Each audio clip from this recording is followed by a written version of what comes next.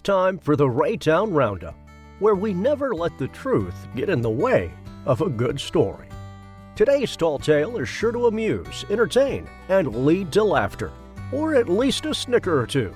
So sit back, relax, and let's get caught up on what's happening with the folks in Raytown this week. Here comes the Raytown Roundup with your author and storyteller, Dr. Pam Arland. Spring green is everywhere in Raytown, and the spring storms have been, well, pretty much just right. Now, the Royals probably wouldn't agree with that statement, because the recent storms rained out their doubleheader, which led to an odd morning baseball game and a cold morning breeze over at Kauffman Stadium just down the road. However, most of us feel that our storms have been, just right. Some storms that are too big or dangerous, like what they've had in other places. Several large tornadoes have caused damage actually just south of us. But storms that are too small are also boring. So storms need to be just the right size, neither too big nor too small. Now, spring generally causes people to do things that they wouldn't normally seem sensible about. But after a particularly long and harsh winter like we've just had, people get a bit crazy. Cousin Richie forgot that he's now a senior citizen, and he went out to do relay races with his grandchildren. This went terribly wrong when he face planted and cracked 7 ribs. He now walks around with a pillow to soften the impact of breathing and walking upon his broken body. Cousin Daisy decided she would finally finish off her basement now that the weather was nice. She nearly finished off her wrist with a handsaw instead. She didn't think it was worth going to the doctor over, but others disagreed. She thought that some extra Neosporin, the Costco size, would fix it right up. She also has a very large box of bandages that's getting old and needs to be used up anyway. In the meantime, Aunt Carolina decided to wander out to her garden for the first time in months. She forgot about the new sack of potting soil she had stacked just behind her. So she turned quickly and also did a faceplant into her driveway, thoroughly bruising most of her face. She merely quipped, "When I do things, I do them right. Who else do you know who could injure so much of her face with one small bag of potting soil? I dare you to top that. Ha!" She then winced in pain. So when Mom wanted to see flowers, we were, cautious. I mean, we did want to see tulips, but we had already learned that the great outdoors was dangerous. I mean, we knew winter was dangerous, but now we were beginning to understand that spring could be far more dangerous indeed. We packed for an outing over to Powell Gardens. They were having a special Missouri exhibit from the Missouri Life magazine. We wanted to see the local craftsmanship, having been long-time subscribers to the magazine. However, it did look like rain, so we packed some rain ponchos and 2 umbrellas. Then we remembered that our feet might get wet, which is bad, so we each threw in an extra pair of shoes and socks. It could also be hot, what with Raytown weather being slightly unpredictable, so we packed extra water. Soon we had packed water, snacks, shoes, socks, a sweatshirt each, rain gear, sunblock, extra camera gear, some books on flowers so we could identify them, a field guide to Missouri birds in case we saw them, and some binoculars for the birds we might see, and some extra Benadryl to combat the yellow pollen still flying everywhere.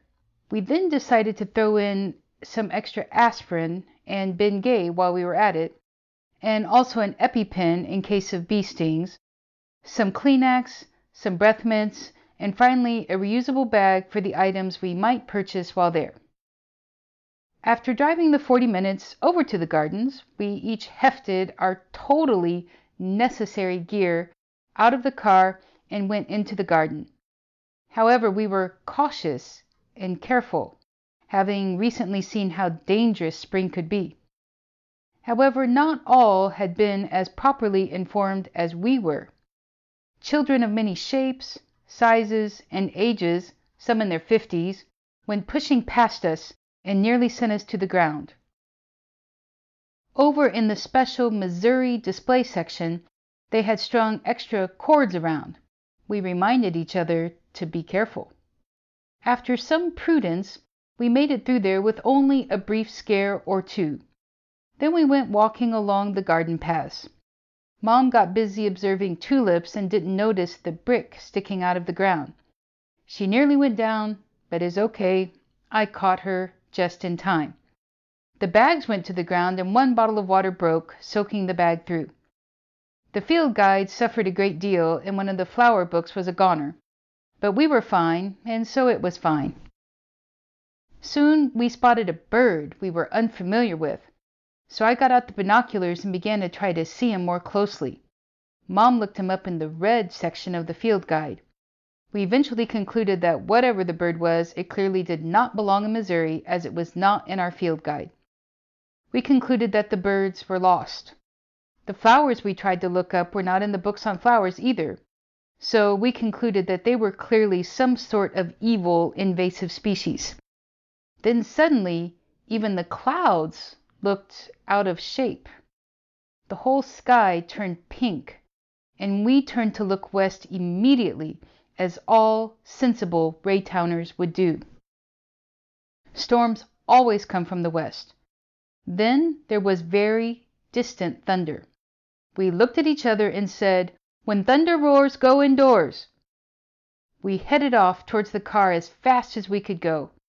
Our bags were admittedly a bit heavy, so it was kind of tough going, and so our fast was also not really very fast at all. Once the birds were silent, we really picked up speed to something slightly faster than a tortoise. Mom stepped over the dangerous brick very deftly. We navigated the extension cords and made it to the car. Just as we closed the doors, the rain came down in sheets. We unpacked some of our extra water and food and waited for the storm to move by. The radar said it wouldn't last long. As we drove home, we prudently drove around some small bits of flash flooding because we knew, turn around, don't drown. Sensible people pay attention to all the warnings from the National Weather Service, and we, of course, are sensible people. Arriving at home, we felt accomplished. We hadn't turned into Cousin Richie, or Cousin Daisy, or Aunt Carolina. We had not needed any of the emergency gear we took with us, which is success. We reminded ourselves that if we hadn't had that gear, an emergency would surely have happened. Surely. Absolutely. Yes, it was a good day indeed. No injuries, those weather service slogans were useful, and the snacks we'd taken along were good too. We were a little worried about the lost birds and the invasive species of plants we saw, but we'd leave that to the real experts at the Missouri Conservation Department. No injuries and a good job of packing and following contingency plans? Yes. This day would definitely count as a good day. It didn't matter that it had rained. What had mattered was that our prudence was rewarded, and that was always a good day in Raytown. Well, folks, that's it for the Raytown Roundup for now. We sure would appreciate it if you'd tell your friends and family to subscribe to the podcast. New stories will be coming out each week, and you won't want to miss them. Raytown Roundup can be enjoyed wherever podcasts are found and on the web at raytownroundup.buzzsprout.com. Until we meet again, may the Lord bless you with joy, much laughter, and friendship with Jesus.